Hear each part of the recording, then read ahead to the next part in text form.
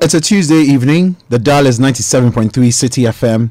And today we have a mix of issues that will equally annoy you and intrigue you and probably at some point sadden you. You're welcome to City Trends.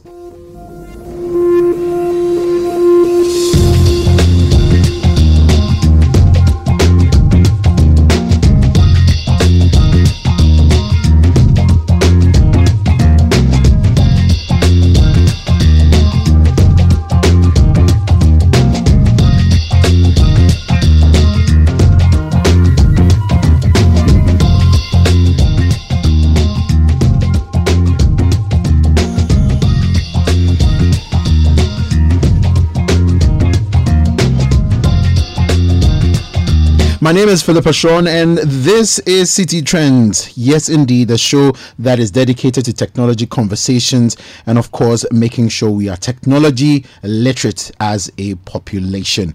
What a show we have for you today. But remember, the show is proudly sponsored by First National Bank. How can we help you?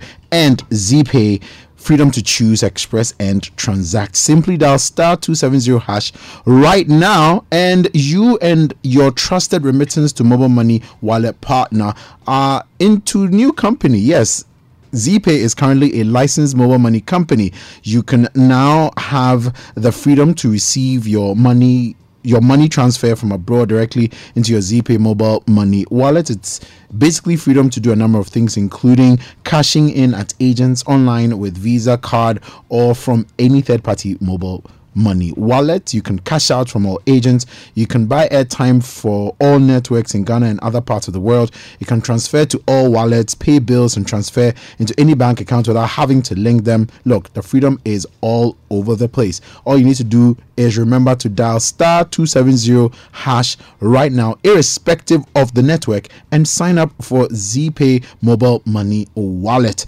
If you have any questions, simply call the number 0302 905 7700, or you can simply WhatsApp 050 156 7073. Also visit their website myzpay.com as well. And remember that the bank that is here to help you get through all your financial issues and give you the financial solutions that will put you at ease is First National Bank, and they have a simple question for you. How can we help you? All you need to do is just get in touch with First National Bank. Download the mobile app today and get a banking the right and correct way with First National Bank.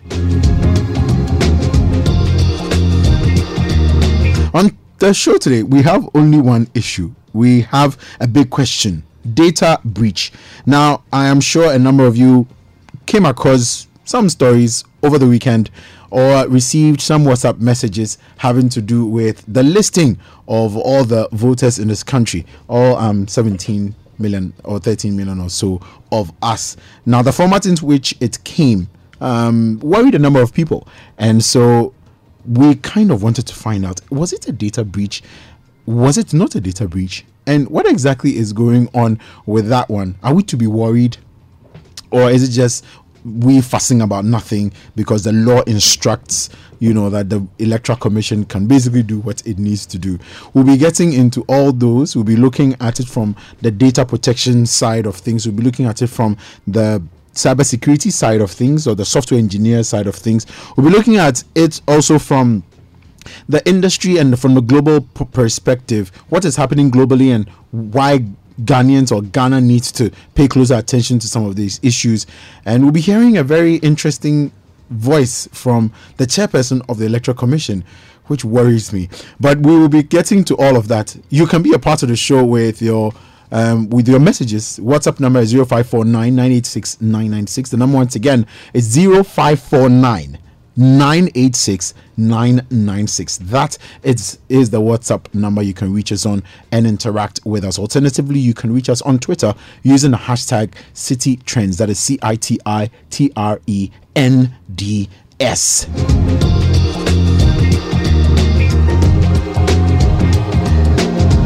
And so, to get the ball rolling, there is something that I just wanted to read to you briefly, even before we got all caught up in the show. So a data breach is the intentional or unintentional release of secure or private confidential information to an untrusted environment. Other terms for this phenomenon include unintentional information disclosure, data leak, information leakage, and also data spill. I'll take that definition again. A data breach is the intentional or unintentional release of secure or private confidential information to an untrusted environment.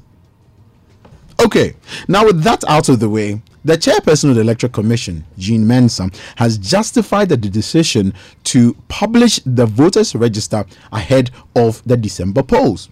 And truthfully, she is justified to do that. She explains the commission is enjoined by law to make public the details of persons on the register. The publication of the register on the EC's website has generated widespread discussions and concerns over a possible breach of data protection laws. But speaking at a training workshop for journalists organized by the GJA, Jean Mensa said the list, which has since been pulled down from the EC's website, take note of this, and all of this stressing is just me, will be republished after the system has been embedded with enhanced security features. Listen to the Electoral Commissioner. Systems are very secure, and the data, the register that was put out, we are enjoined by law to publish the voters' register. Indeed, the law CI 127 requires that the provisional voters' register is published on our website. That same law states that the final register is published in a manner in which the commission deems fit. And we are well aware that the ID card has come to be used for other, activities. But for the commission's point of view, that card is provided for voting purposes only. And in this era of transparency and openness, the commission believes that it is important to publish the register. And that's why the register was published, to enable citizens check their details. And once it was published, there were some issues with the functionality of the format in which it had been put there. And so the IT was called to include and introduce more systems into it to make it more functional. We intend to upload it in the next few days.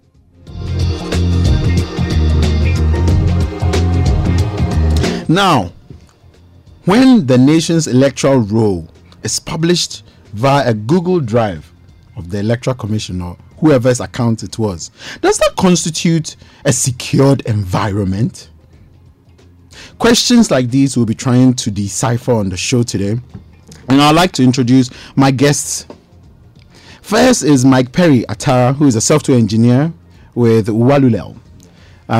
We'll be talking to him about basically what is a data breach and trying to understand the implications of this these incidents, as has been indicated by the Electoral Commissioner, that enhanced security features will now be put in place for the release. Kawasaki is the president of ISACA Ghana, and we'll be talking to him about global trends and what this generally means. Patricia Edusei Poku will be joining us. She's the executive director of the Data Protection Commission. She'll be talking about, whether all of this constitutes a data breach in a certain sense, whether it is in line with Ghana's data protection laws, and also educating us, about data protection in Ghana generally, because I know some of you have some questions about that. We'll also be speaking with a lawyer as well, who will be diving into the data protection law.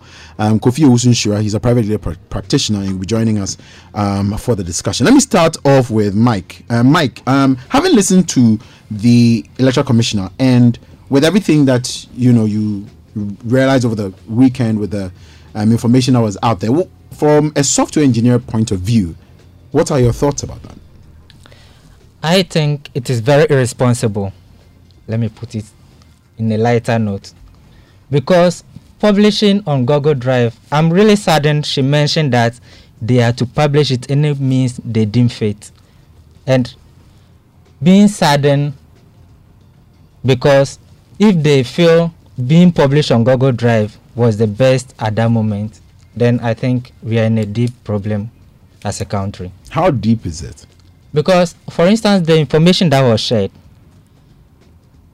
can actually be used to target people negatively. For instance, someone can just create a fake ID card. The role is there, the age is there, the polling station information, everything is there. All I need is to just change the picture, and you have a new voter ID card, which is very dangerous, looking at the country in which we are now. Because it's very, very sensitive times, obviously. But then, I mean, someone could say, because the register is, interconnected, sort of, if you probably show up at some place and you're not the person, you'll be easily identified, and you can be taken out, or you can be identified as someone with a fake ID or something like that. What would, from a software engineer point of view, what would be your reaction to that? So now, I don't think that system is really in place. So she even mentioned it until they have a secure means to do that. So I'm just taking from her word that is not in place. So it is really a breach on our trust to the EC. Right. Because, and Carl, I want to bring you in from where you sit as a body that basically is into data security and things like that. What does all of this mean for you from an industry point of view? Okay, so I think the first thing you want to look at is the fact that putting out the register, and what I tried to do was to look at it where you put a person's full name. Full name actually constitutes personally identifiable information, which by law you are required to protect. That's the first thing. And then you have the voter ID, which is an ID that people use for many things. Now, indeed, the EC chair said that the EC ID is not supposed to be used for anything apart from voting. However, we find ourselves in a situation where the Ghana card is not ready, and so people are using the EC ID for bank account opening, for other transactions. And indeed, people use the same ID to register for the Ghana card.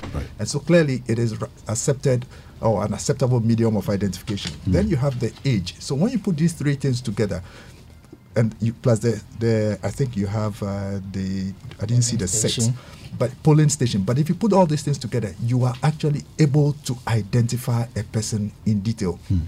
So by law, you are supposed to protect this PII, personal identifiable information, and in our case, we've put it out there. Now, the EC has a right to put this information out. Absolutely. However, what I think they should have done was to have looked at it from a risk perspective. What actually is happening in the system? What are people using the identification for? And what is their mandate? And then try to come up with solutions or put it out in a way that does not compromise a person's ID. So that's where the problem is. And this is by law. You look across the globe. Everybody tries to protect the identity or the identifiable information of citizens. And that's something that we got wrong in this particular case. Would we, and I mean, that's the basic premise of today's show. Would you consider this to be a data breach? Considering the fact that the EC is legally allowed to publish the names of the persons within the jurisdiction who are going to vote, would you consider it a data breach? I.e., when you look at the format in which it was presented, the platform or the environment in which it was presented, would you consider, and the fact that right here, the Electoral Commissioner does indicate that it will be republished with enhanced security features. Would you consider this a data breach in any way, shape, or form? Yeah, there's no two ways about that. It is a breach. And even going by the definition which you read, where you said intentional or unintentional release of private information. So that clearly it's a breach. Okay? So that's that way. There's no equivocation about it. We breached the protection of personally identifiable information as it's understood globally. Let's get onto the phone line now and speak to Kofi Owusu-Nhyira, who is a private legal practitioner. He was on the show a couple of weeks ago to talk also about data protection and the law especially, and try to give us an understanding from a legal perspective of what exactly is going on. Kofi, thank you so much for joining us on the show. Real pleasure having you once again. I'm sure you've been following the issues having to do with the publication of the register, the electoral roll, making rounds on social messaging platforms over the weekend, on WhatsApp mainly, with people, having access to it and reviewing and checking, their polling station and everything. From where you sit legally, was there anything wrong with it? Was there a data breach in any way, shape, or form? Okay, thank you, Philip, for having me.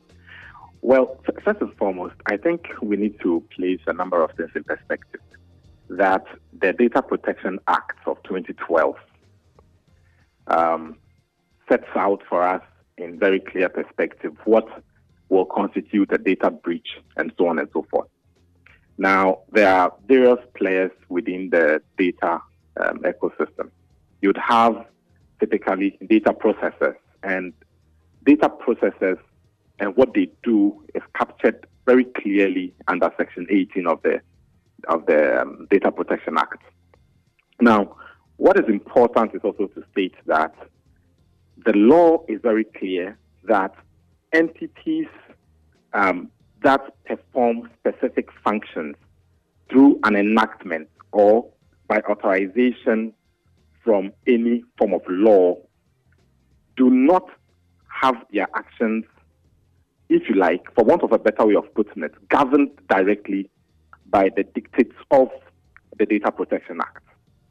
To this extent, what it means is that we cannot purport to suggest that the Electoral Commission, which is set up by an enactment, and it's almost, for want of a better way of putting it here again, performs statutory function, has breached the data laws of the country under the Data Protection Act. So first and foremost, just to be able to clarify, other parts of this argument, we can't say there is a breach under our laws. Now, what is also important is that the Electoral Commission itself is seized with the capacity to make electoral rolls very public. Now, this is already happening in many jurisdictions, and in Ghana, for example, then the CI 91, which sets out the functions of how elections are conducted and so on, allows the Electoral Commission to publish the provisional electoral roll and so on. Now, the laws allow for the Electoral Commission to even go a step further, to allow for this publication to be on their website. Now, to this extent, you would wonder whether the framers of the law anticipated the very recent phenomenon of cybersecurity and data exploitation, etc. So, in law, in fact, there has been no breach, but one would wonder whether the election, in performing its functions, which is within the framework of the law, took into consideration what could precipitate from this move that they've made. And of course, the Constitution of the Republic under Article 296 requires that persons who have who have discretionary power, do not exercise the discretionary power arbitrarily or capriciously. And so one would wonder whether enough thought has gone into this process. But just to answer your question very directly, no, there's been no breach as far as the law is concerned. So legally, there's nothing wrong, which at least is comforting from a legal perspective. But like you're saying, quite apart from the legal side of things, there is the consideration of personal information of the voters of this country being made generally available for anyone to use in any way that they choose. Yeah, Philip, absolutely. And that is the position of the law. At least from the position of the law, we can look at other jurisdictions and what happens. So, for example, in India, you'd realize that there's also a publication of the electoral roll on the website of the Electoral Commission. Only that in India, the information that is on the website is only queried by a voter by inputting their voter's ID number. It brings you only your data for you to verify. Now, in Ghana, and then again, I suspect that the responsibilities and functions of the Electoral Commission under the various electoral laws would be interpreted by the Electoral Commission, or the Electoral Commission, till somebody decides to seek judicial interpretation. They would interpret the laws to suit their function, because the laws require two things. First and foremost, that voters have the opportunity to verify their data within the electoral roll, and secondly, to also verify to the extent that if you are not of age and you are not qualified to be a voter, I should be able to access the same information to be able to determine that an issue must be raised as far as it is concerned. Now, for these two functions to happen, then it's important that the electoral roll is made public. Already, the electoral roll is made public. Only technology sort of now is setting in. But then, from a technology standpoint, you want to consider whether you could have geographically blocked access to the information, whether you can choose Google Docs route is the best option available to the Electoral Commission, essentially whether other alternatives could have been explored besides using Google Docs and essentially making the information available and everybody being able to download it, and whether the amount of data sets that were available on the Google documents were useful, were necessary. So, for example, you are inputting voter's ID number and all that, and all this information enough to the benefit of the prospective voter.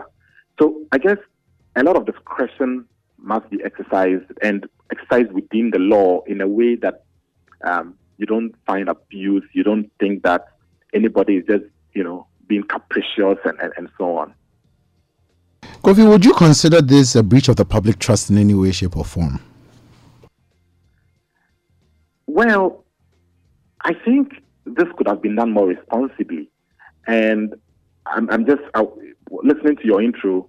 I heard you talk about I heard the voice of the EC chair and the position that the EC has on the matter.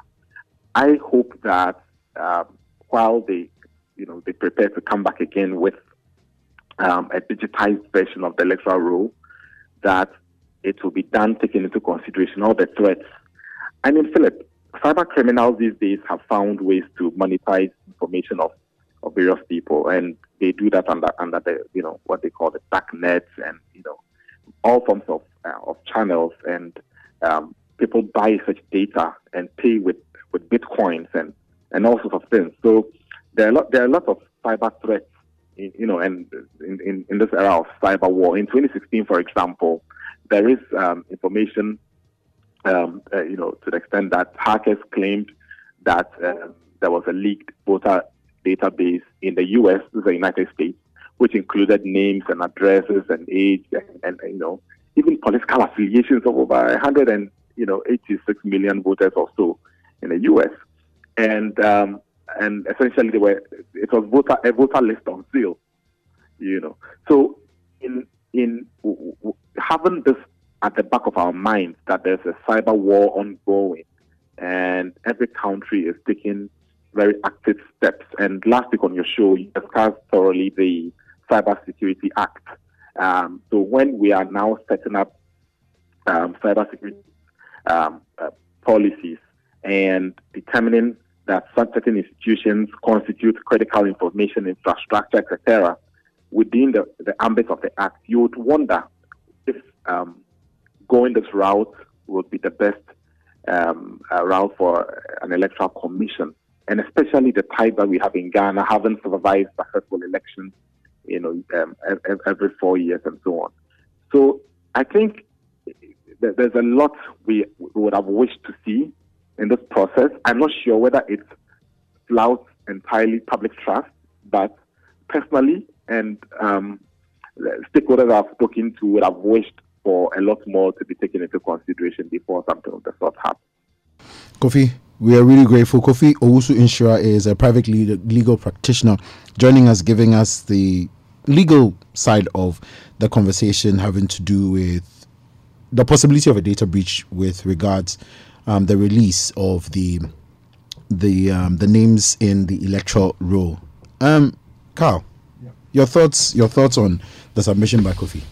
I think that Kofi actually sums what I have in mind. The first thing is that the EC is actually doing what it's mandated to do by law. Okay. Yeah. However, what the EC did not do was to take into consideration the wider uses of the information, plus the fact that putting that information out in the way in which it did. So Greater Accra alone is about 1.9 gig. If you try to download the whole country, you are doing, several gigabytes of data. That is information that, to somebody from the security perspective, we consider a treasure trove of information. So such information should not be put out in the way it was done. Like he said, the information is supposed to be made available publicly. So you can go to the website and do it in a way that the end user who wants to check puts in his EC, his voter's ID number, and then it will voter's ID number plus other information, and then he gets to see what he wants to see. So your voter's ID number plus your date of birth or something. So, but that is through an interface. And then for the political parties, so the EC is looking at things from two perspectives. It's looking at the political party side as well as the general public. And for the political parties, they can actually give secure copies of the information. So you can actually, there are ways of securing PDFs that cannot be shared. It's only available to the political parties, and then they get to access the information. Now, I don't know, because it was one of those things which was forwarded to everybody. So I was sitting up and I saw it, and then that's when I went to look at it. Now, was the Google Drive link, was it shared to just the political parties, or was it shared publicly? So was it one of those things that anybody at all could go and find? Because once you have the link, then you're able to share. So those are questions which need to be answered. And if you get answers to it, I think that it kind of solves the problem. Now, from all technical perspectives, the law is the law, so there's nothing we can do about the law. But what it shows is that there's a bit of a gap between how we treat data and how organizations process the data, how they handle the data. So the data processor, data controller type of issues need to be looked at, so that the change has to be such that we all recognize that whatever data we have might not only be used by just our institution, but other institutions might have it. And then we are also supposed to protect the information of the end users, the citizens, because this is clearly private information that is not supposed to go out. DVLA is using it. We're using it for the SIM card. We talk about SIM card fraud and that being a big issue. And so making this information available, clearly it's not. And when you think about issues like social engineering, these bits of information, like critics and reviewers have basically said, this is a gold mine for someone who is using social engineering as a way of either scamming or defrauding someone. Mike, from your perspective as well, what were some of the other options possibly? Yes, if Google Drive was the only option, what were some of the things that could have been put in place? What other options could have been considered from your perspective? And listeners, we are going to be speaking with the executive director of the Data Protection Commission in just a bit, also to get her perspective about all of this. And I've received some of your questions that I'll be directing to her as well. So, Mike. All right. So I think they've employed some of them. So we have USSD solution. We can even use SMS. For instance, when you register a SIM card, you're able to validate whether it was successful by texting to 400. So I think those are some of the innovative ways they could have handled that, just as Kofi mentioned. So I am supposed to just know, okay, I'm checking whether my information is still there. So when I enter my voter's ID, maybe you send me back my data to confirm that yes, you are on the voter roll and these are the information you provided to us. So I think just as Mr. Saki said, it's just a breach of our trust that we are providing you with this data, trusting that you are going to secure it and protect it. But this is the case where it is shared as a treasure trove for people that can use it in other ways. For other things generally. So yes, so the chairperson of the Election Commission today at an event basically indicated. Now, Carl, one of the things that worried me was the fact that, first of all, it was published and then it was taken off the website. I mean, I'm thinking that, yes, it's been already published. You don't have a choice. There's nothing else you can do. But you can put in at least some security measures. It seems like the commission does realize, even though it knows that, it has the law backing it. Should we consider it as a sign of good faith, the fact that they have taken it off the website, for example, or withdrawn the information?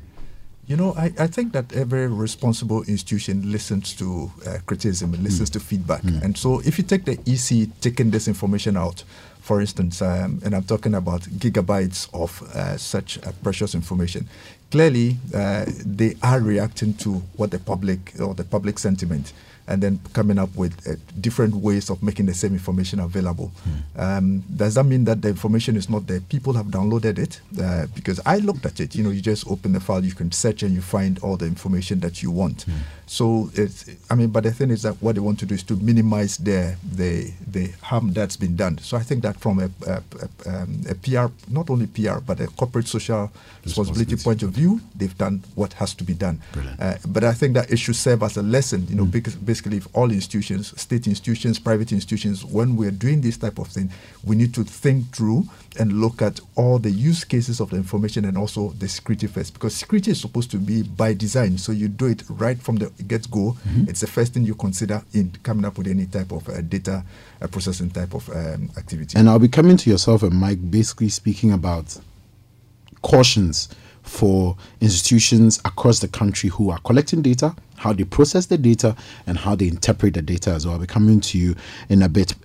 We have on the line Executive Director of the Data Protection Commission, Madam Patricia Edusei-Poku, to also offer us some perspective about this particular issue. Good evening, Madam, and thank you so much for joining us on the show.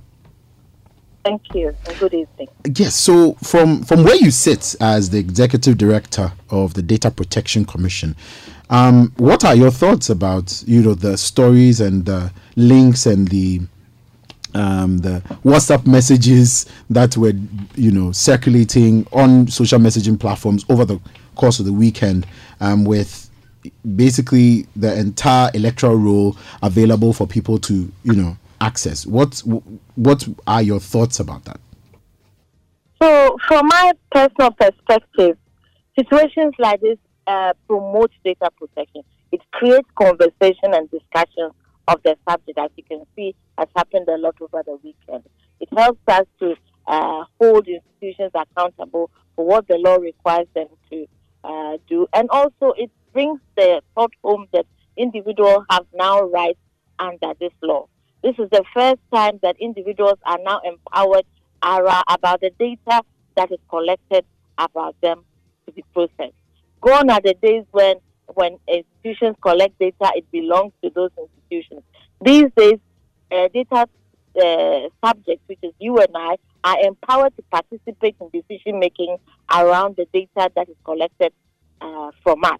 When you look at our law, the Data Protection Act, 2012 Act 843 of Ghana, various sections of the law talks about different aspects and different responsibilities that data controllers have. This weekend, we have seen that analyzed in so many ways. We've looked at the principle of data subject participation. Ghanaian data subjects have really participated in how their data is being processed. We have challenged the status quo by looking at a data controller who has collected our data and asked them to actually enable transparency. There are various aspects of enabling transparency.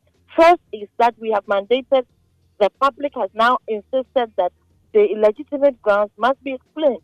And we've had an explanation of the legitimate grounds.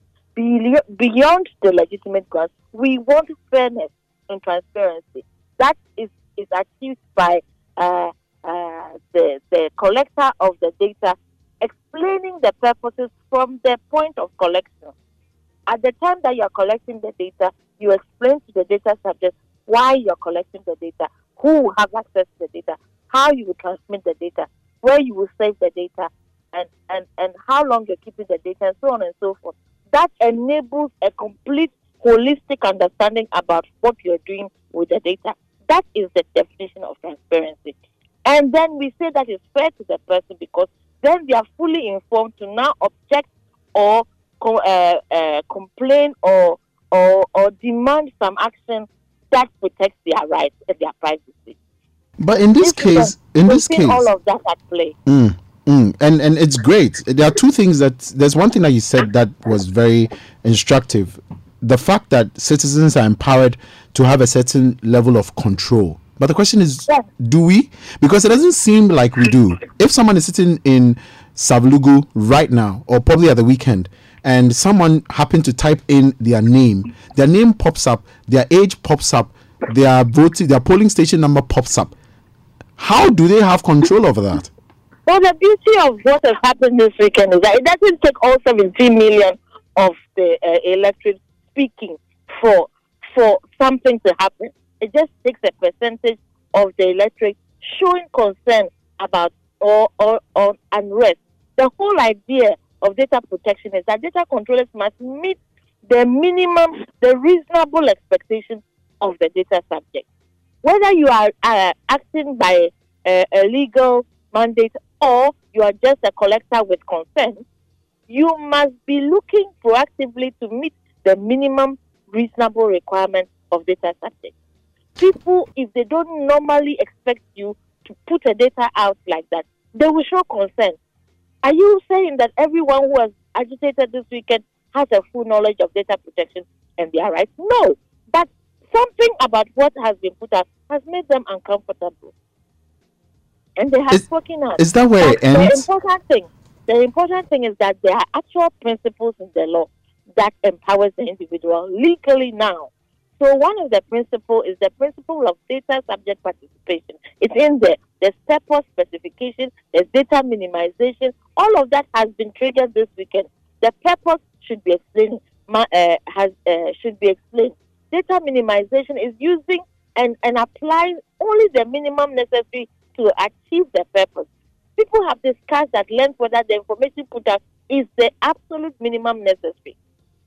But ma'am, if I just may, there is a very big difference between people asking questions and your data being manipulated and used in a way that you have no knowledge of.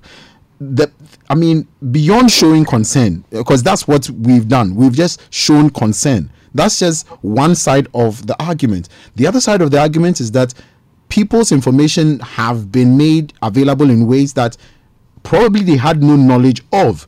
And we spoke to a private legal practitioner who basically says, the EC is enjoined to basically carry out the action that it was supposed to carry out. And so I guess my question and concern to you is, as the executive director of the Data Protection Commission, like, I know probably legally the EC didn't do anything wrong, but what happens to the person who, like you said, has no knowledge of the Data Protection Act, has no knowledge of their information being made freely available to anybody outside the jurisdiction of Ghana, for example, having access to the information just because they wanted to cast their ballot? So we are continuously educating the public. And 2A of our law to stand in the steps of the masses and engage and hold public institutions and private and third institutions alike. Hold them responsible under the law. So we have commenced discussions with the EC to look at their mandate, and then we are now compelling the EC to not just focus on their mandate, but to trigger the review of complementary and relevant laws in addition to their mandate. when you read that mandate, and which people have quoted a lot this way, it says that they must do what they deem appropriate. Deem appropriate, when you discuss it at length, you see that the writers of the law expect the user or the institution that owns the mandate to be the subject matter expert of their field. And as you apply the law, you see that the application of the law moves away from the definition and interpretation to practical application. The business speak of the law means that you should do certain things. That's why, in addition to having the legal mandate, policies and procedures and organizational measures apply. You find this in Section 28 of our law, that you have to have appropriate security measures and organizational measures that forces you to think about the practical need to do, in addition to just delivering your mandate. So you should look at what other laws apply and then align that with your law. Has that been done? Or we will come out with the outcomes of our discussion with the East to see how far they went to look at other areas that apply. But this means that now public institutions and large institutions that have high volume and sensitive data cannot just focus on their law. They must look at other measures to add so that they are effectively delivering their mandate as subject matter experts of their service. Not just about having the law. You have to look at what else can you do practically to meet the reasonable expectations of the data subject. And that includes applying relevant policies, security measures, looking at the space in which you share, how you share, the mode of transmission, who the third parties are, the retention policies that you must give, how you confer your law to the external partners that you share, how you confer your legal obligation on the external partners who have access to the data. You just don't put it out. You have to give them some instructions about how they hold and also process the data on your behalf. All of this has come out. Did the EC do anything wrong? If I may just ask, from a Data Protection Commission standpoint, did the EC do anything wrong? What I'll say to that, so far with where we are with our discussions, I won't say they've done anything wrong. However, they haven't exhausted the effort that they need to have exhausted to be fully accountable. And we are working with them. We are still under discussing the issues that are coming up. And the EC eventually will obviously put out a statement about their position on the public concern. We are in discussion with them. Duly noted. There's a question that I hope you don't mind my asking. Some of our viewers have some questions. They were asking if the Data Protection Commission in some ways offers advice to state institutions with regards some of these possible quote unquote breaches or something like that. Do you in any way do that for the state agencies? That's an excellent question.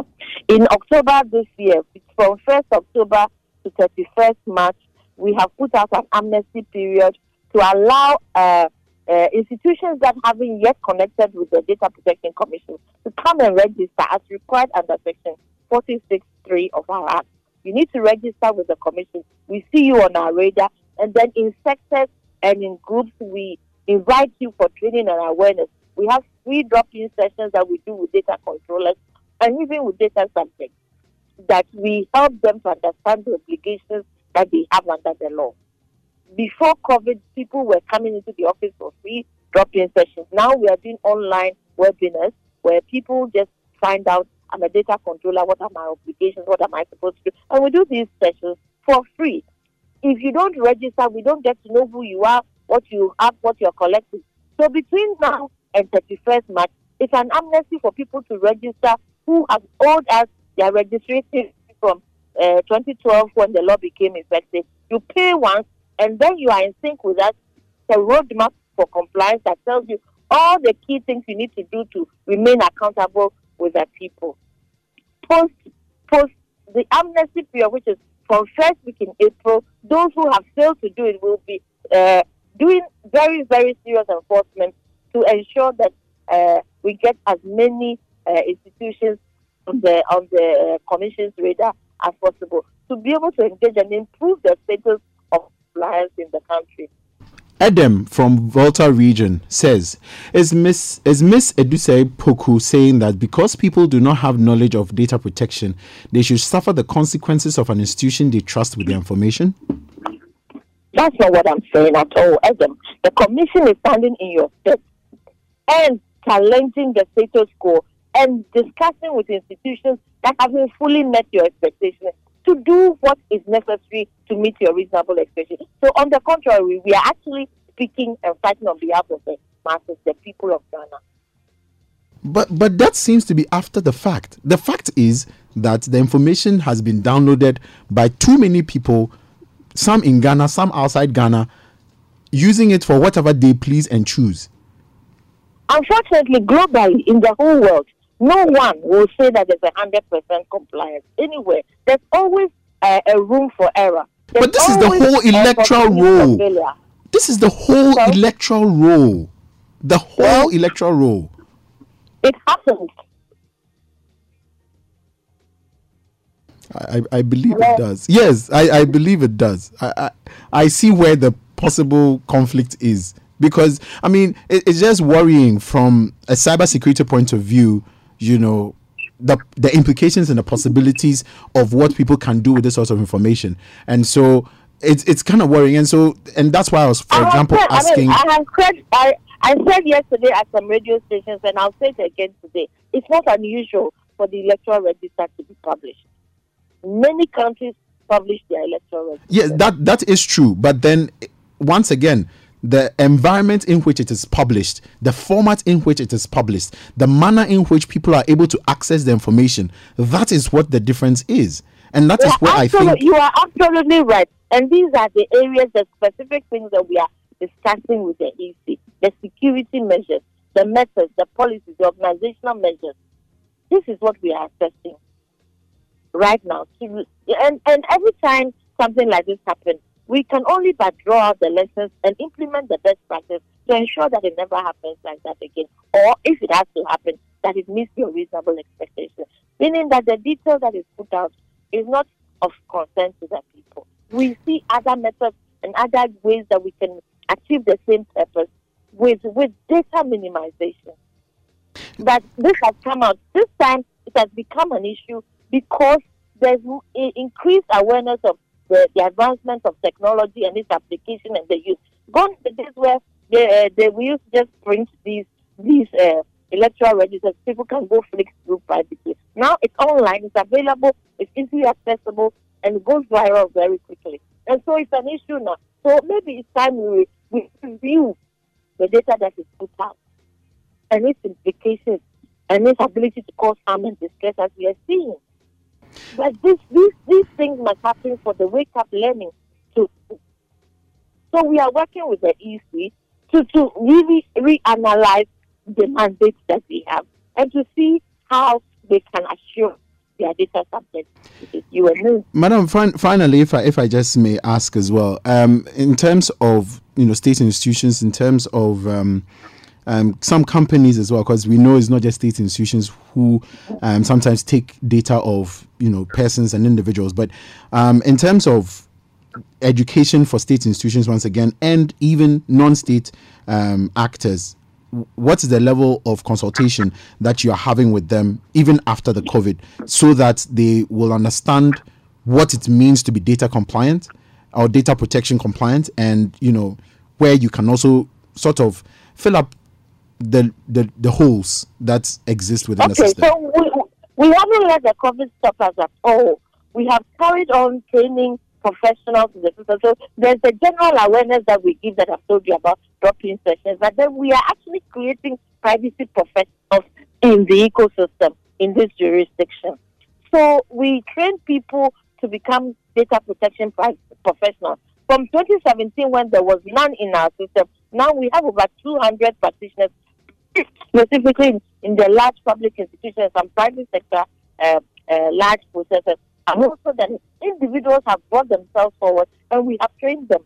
These are professionals who have understood the full requirement of the data protection law and how to implement the privacy program. And they are now working and placed in private and public institutions implementing a privacy program to ensure that the institution becomes accountable to the public. We haven't stopped there. After 2 years, when they are due to renew their license, we don't just issue a license.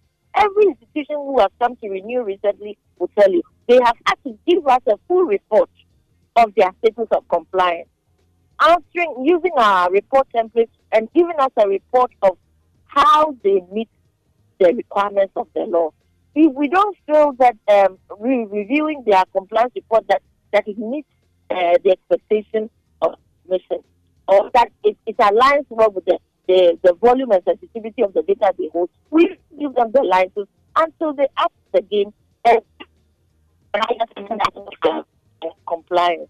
And a few institutions have been suspended like that, and they are working on improving their status of compliance, not to get a renewed license. So we are really engaging data controllers in the nation to up their understanding and of them. Ms. Patricia Dusay-Poku, Executive Director of the Data Protection Commission, thank you so much for joining us with your thoughts this evening. We really appreciate your time and the insight that you've provided.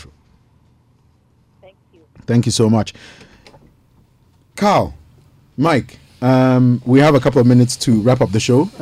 Firstly, thoughts quickly, and then also just a word of caution and a word of note, to other institutions who are collecting data, who are processing data, who are using data of the average individual. So first of all, your reaction to that, and then if there's a word of caution you have, for people who take data and process data. Okay, so I think that the first thing I'd like to say is that, once you do automated data processing, there are two things we need to consider. This is basically just the principles of information security, which here we're looking at the confidentiality of the information. So if I keep your information, I'm mandated to ensure that it is confidential. Now, EC is supposed to publish information, but the way the data is published has to be taken into consideration. The second thing you have to look at is the integrity of the information, the data that has been collected, making sure that it doesn't change state and nothing malicious happens to it. And the final one is availability. So we called it the CIA triad of information security. This has to be factored into the information security policy of the Electoral Commission. But then going beyond that, because here we have what the law says, and I think that the lawyer aptly stated what the law's position is, has to be looked at in context of what information security principles are. And so in this case, we probably might have to get national cybersecurity, data protection, together with all. We need to sit and look at these things carefully and try to harmonize it, just so that institutions can still go about doing what their work is and still look at protecting the information, the personally identifiable information of citizens.